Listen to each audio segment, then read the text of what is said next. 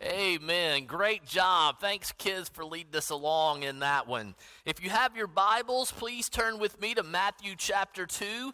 We're in Matthew chapter 2 today as we finish our sermon series on the Christmas story.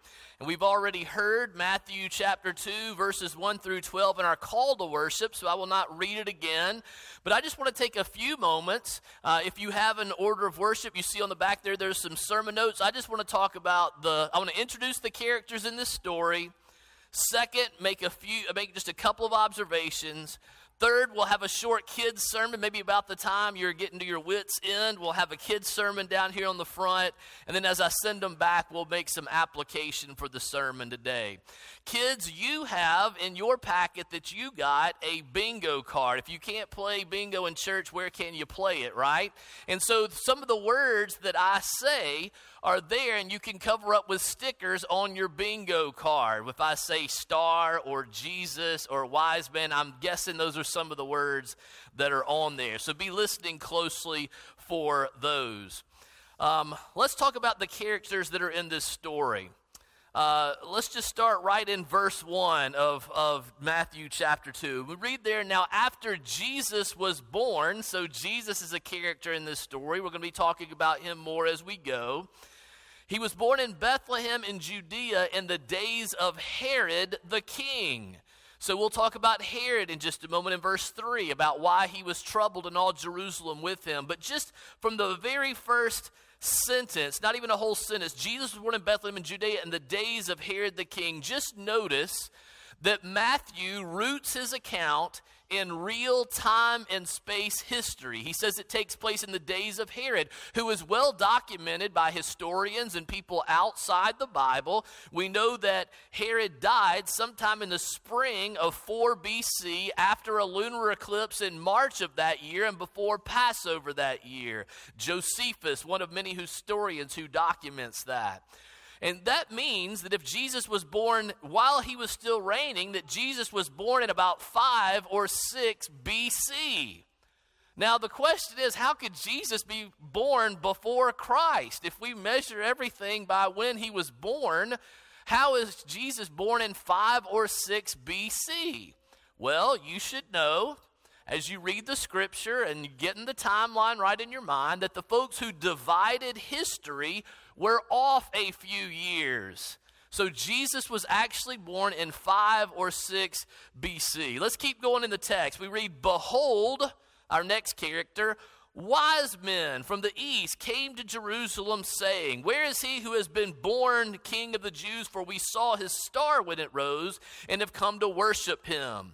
So wise men are the next character in the story. And if you've been with us here in this sermon series, we've learned that whenever Matthew uses the word behold, that something crazy is going to happen. Something odd, something unusual, something you wouldn't expect, something out of the ordinary, like an angel appears from the throne of heaven. So something crazy happens. This just says, behold, wise men. Your translation may say magi came from the east. What's so crazy about that? Well, in order to know, you need to understand that wise men are not technically men endowed with great wisdom. As your translation may say magi, M-A-G-I, you can see that we derive our word magic from the name for these men who were experts in astrology. They were experts in the interpretation of dreams and other secret arts that the Old Testament had specifically forbidden, right? That people were supposed to follow the maker of the stars and not look to the stars for their guidance. So these men did something that the Old Testament specifically had forbidden. And if you know your Old Testament, and Matthew's original audience, which is largely Jewish, would have known their Old Testament well, then you know that the Magi were the enemies of the prophet Daniel. If you go back and read in Daniel 3, it was the Magi who point out to King Nebuchadnezzar that Shadrach, Meshach, and Abednego are not bowing down to the image he created. And it was the Magi that get Shadrach, Meshach, and Abednego thrown into the fiery furnace. And in Daniel 6, it's the Magi who report to King Darius and get him to throw Daniel into the lion's den. So the reason this is odd is one of the last people you would expect to come and worship the Jewish Messiah would be pagan, Gentile astrologers, uncircumcised, unclean, doing things that the scripture forbids, far away from God. Yet Matthew says, behold, check this out. You're not going to believe this. These pagans came in order to worship the Christ child. That's why it's odd and crazy. Let's keep going to the text, verse 3. When Herod the king heard this, he was troubled, and all Jerusalem with him. Well, let's talk about that. Why was Herod troubled? Well, this is a real threat to his throne. Herod was an Edomite, which means he's descended from Esau, which means he is not of the royal line. And he is appointed to be king of the Jews by the Romans who were in occupation at the time. And these wise men show up and say, we're looking for the one who has been born king of the Jews, one that is in the line of Judah, one who is in the line of David, one who can rightfully claim the throne and be the king of the Jews. So obviously, Herod sees this as a real threat, and with just the news of his birth, stir up freedom riots among those who already hated Herod and now had a reason to revolt him, which is why later in verse 7, he secretly goes back and talks to these folks because he doesn't want to stir up this news in the kingdom. So it's understandable why Herod would be troubled. Why is all Jerusalem troubled with him? Well, here's the reason why. They were disturbed because this guy Herod would just go off the deep end about insignificant threats to his throne. He had killed his favorite wife and her mother, his mother-in-law. He had killed 3 of his sons who he thought were scheming in order to take his throne. And so if he's willing to do that for things that are not legitimate threats, what is he going to do when there is a legitimate threat to the throne? And Matthew answers that question in verse 16. You can read what he does. He sends soldiers in to kill every male child in Bethlehem and the surrounding area that is 2 years old and younger to eliminate the threat to the throne. So Herod is a cruel tyrant, and that's why all Jerusalem would be disturbed if he was troubled. Now what does he do? Verse 4, he assembles all the chief priests and scribes of the people and inquired of them, hey, where is the Christ supposed to be born? He's finding out when from these magi, where. He's asking the chief priests, the scribes. Your translation may say the teachers of the law. These were religious leaders. And by this time, they were loyal to King Herod's agenda and served as advisors in his palace. So they got to enjoy all the benefits of being an advisor to the king. They weren't oppressed like the rest of the Jewish people. They enjoyed a comfortable lifestyle, eating at the king's table, enjoying the benefits that being a friend of the king would invite. And these folks are religious experts. They immediately are able to say, yeah, it's the prophet Micah in Micah 5 and verse 2 that says the Christ, the Messiah, is to be born in Bethlehem. So they know automatically. These are people who know their scripture. Now think about this with me. These are religious people, good Jewish men who are looking for a Messiah. And they know the Messiah is supposed to be born in Bethlehem. And here come these men saying, the Messiah has been born. Where is he? The one that was the hope of the Jewish people, the one who would make all things right. And here are folks saying that he has supposedly had been born. Yet they don't join the wise men on their quest. They don't go to Bethlehem looking for them. It's odd. More in a moment on that. We'll get to this back in the application. But those are the characters in the story. Jesus, Herod, the religious leaders, all Jerusalem. Those are the characters. Let me just make a couple of observations. Number one, look at what they quote from Micah. They quote Micah chapter 5. Here it's Matthew 2 and verse 6. And you, Bethlehem, in the land of Judah, are by no means least among the rulers of Judah, for from you shall come a ruler who will shepherd my people Israel. This is so interesting. Over 700 years before he was born in Bethlehem, God predicts through the prophet where the Messiah is going to come from. God is trustworthy. God is faithful to his promises. God is all powerful and can work out his will in this world. Nothing is impossible for God. Now notice that this ruler that's going to come out of Jerusalem is a shepherd for the people of Israel, right? He's a shepherd. He's not an autocratic tyrant like Herod, but he cares for his flock. He'll lead them in the way they should go. He will provide for them. He will protect them, not oppress them as Herod has done. This ruler who is coming is a huge contrast to Herod. Now, what difference does that make to us? Listen, a lot of people are afraid to surrender their life to Christ. They're afraid to bend the knee to him, to make him the most important thing in their life, because we're afraid of what he might ask us to do. I mean, he might send me as a missionary to Africa. I might be practicing law one day and he calls me into the ministry. I just don't know what this God may do. So I'm hesitant to bow the knee to trust him. Listen to me. You can trust him. He is a shepherd. He cares and protects you. He leads you in the way that you should go. Don't be afraid to surrender your life to him. He is a good shepherd and a good king.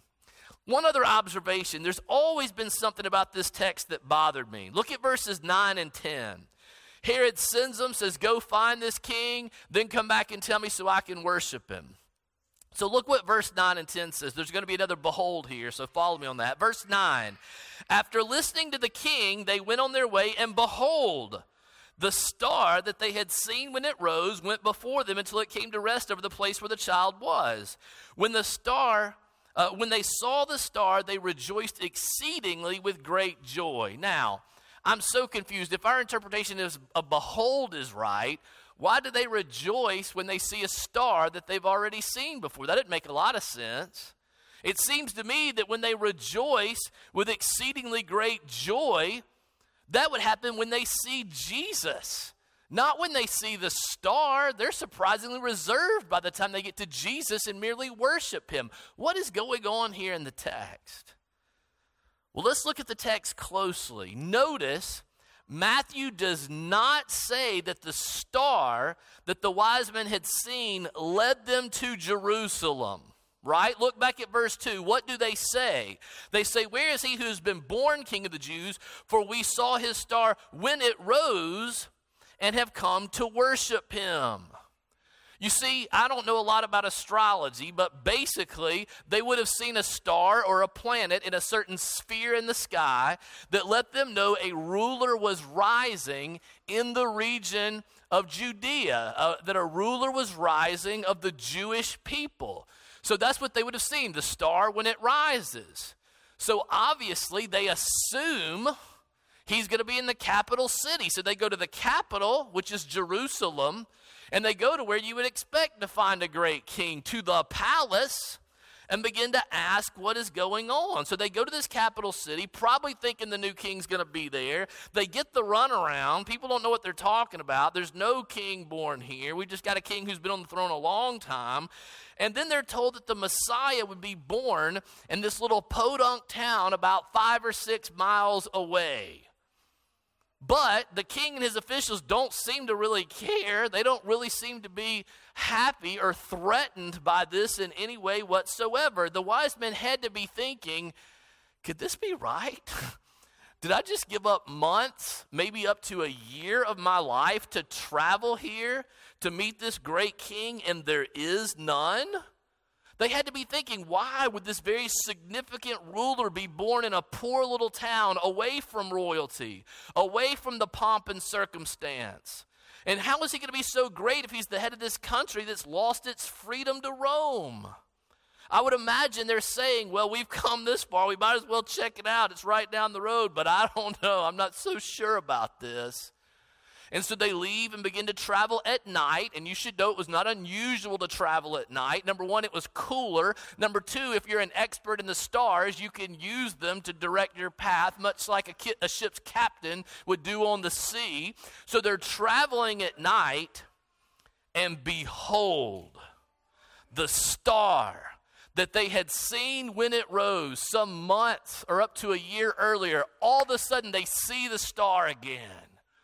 And they rejoice with exceedingly great joy, because seeing the star confirms the advice that they got, that Bethlehem is the right place.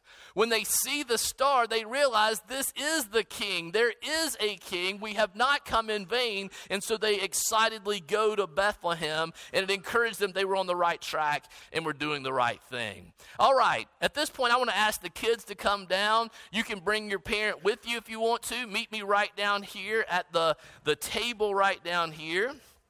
I've got something here that I want to show you. So any kids right down here on the front row, you can sit on the steps, just come down here and meet me at the table here. All right.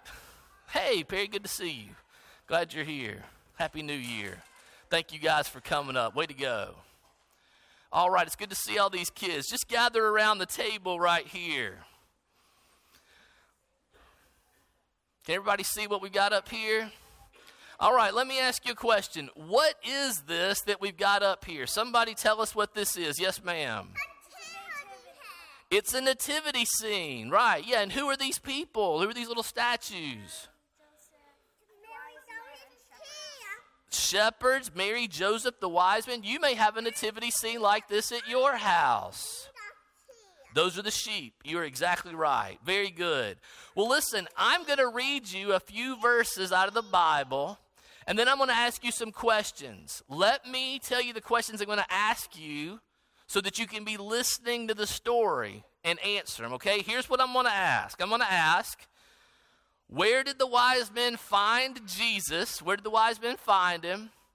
How is Jesus described? What does it say about Jesus? We're going to look here and say, let me read it, and then you can answer, who is with Jesus when we get there, okay? All right, let's listen. So the wise men see the star. They rejoice with great joy. Let's pick up in verse 11. And going into the house, they saw the child with his mother Mary, and they fell down and worshiped him. All right, so where was Jesus when the wise men found him? In a manger, right? That's the popular answer, right? And that's why we have this sermon, right?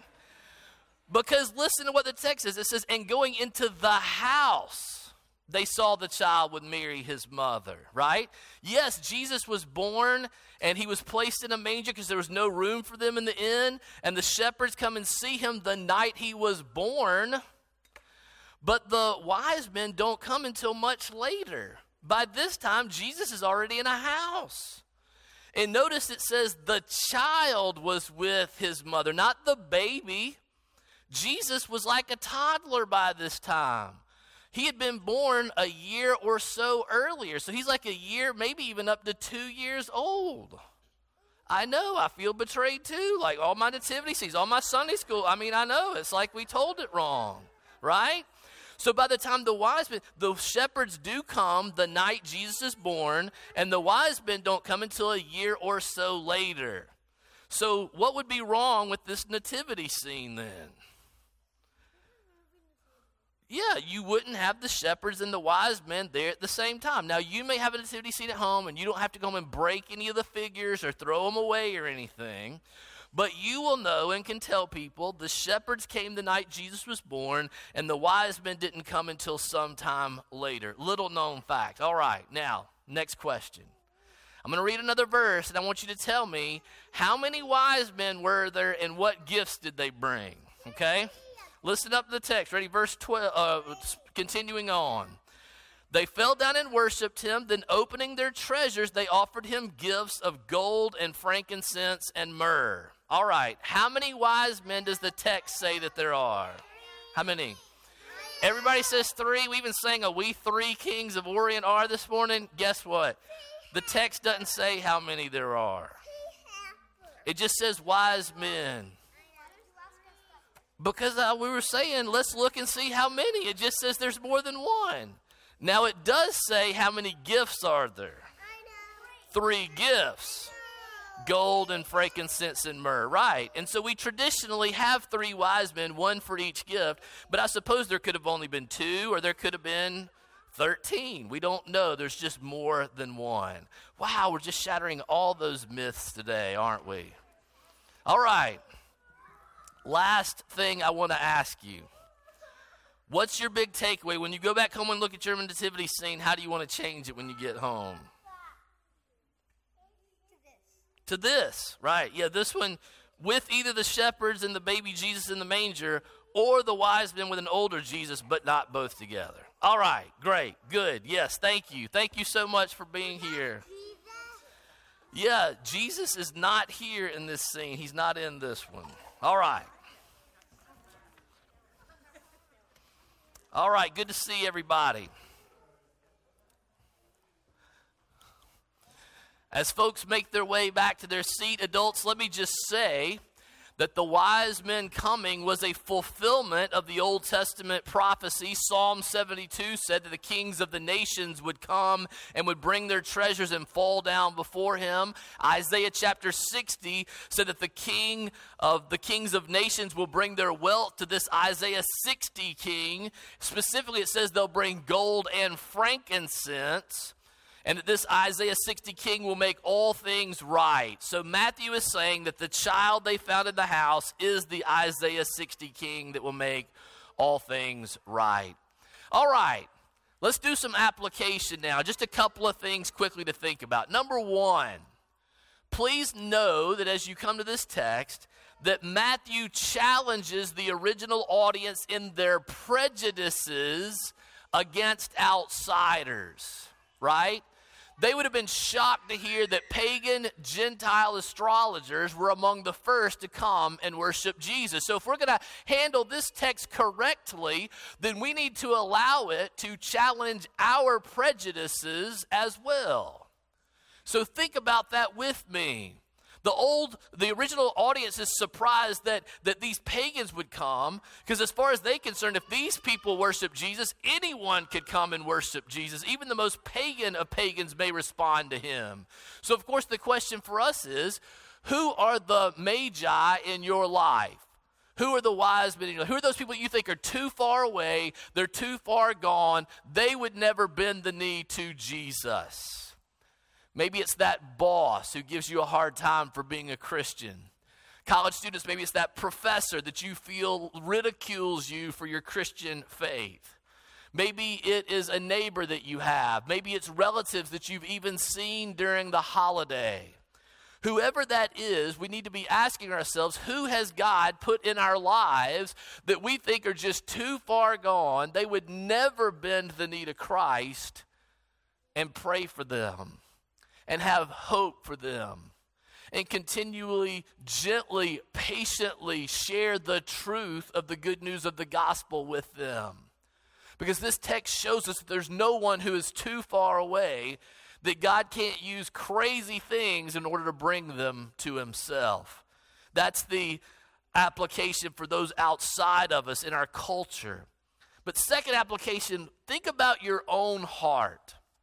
This story calls the reader to make a personal decision. Matthew is using a very common ancient literary device which presents contrasting characters and invites the reader to identify with one or more of them. So let's see if you identify with any of these folks. We outline the characters. Number one, the king, Herod. He seeks to kill Jesus. These are folks who are hostile to Christianity. Maybe you're here today and you're not even sure all this stuff is true. Somebody just invited you, or you just wanted to come check it out and see what it was like. Let me just tell you, we are thrilled that you are here.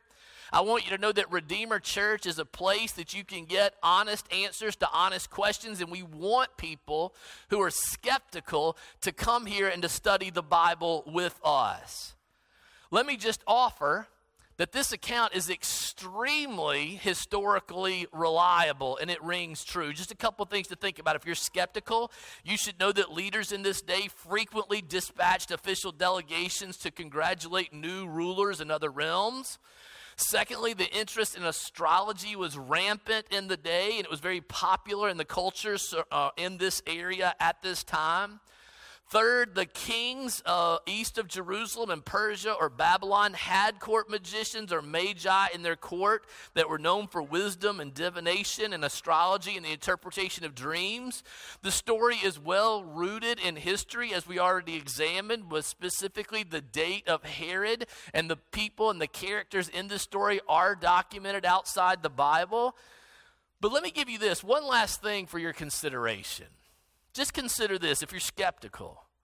Remember that Jewish folks were opposed to astrology. The Old Testament forbids it. And so a Jewish biographer of Jesus, such as Matthew, would probably not write about the pagan Magi astrologers being among the first to come and worship Jesus at the prompting of a star, unless that's what really happened. Because it's just hard to believe. It's outside of something that someone would make up.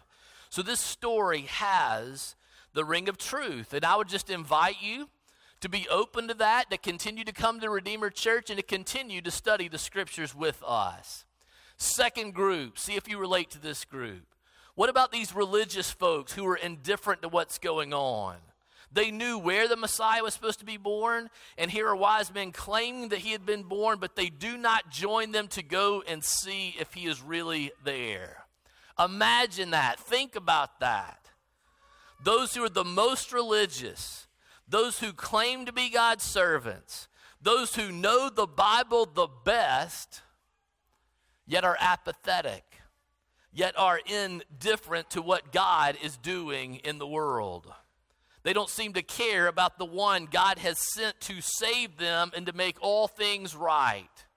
They are more concerned about preserving their position of power and influence and possessions and comfort. Wow. Do you feel that? People who know the Bible the best, who want to maintain our comfort, who are afraid to step out in faith because we don't know what that will mean for us or what it might mean that we would lose. Not taking into account what the scripture assures us that we will gain.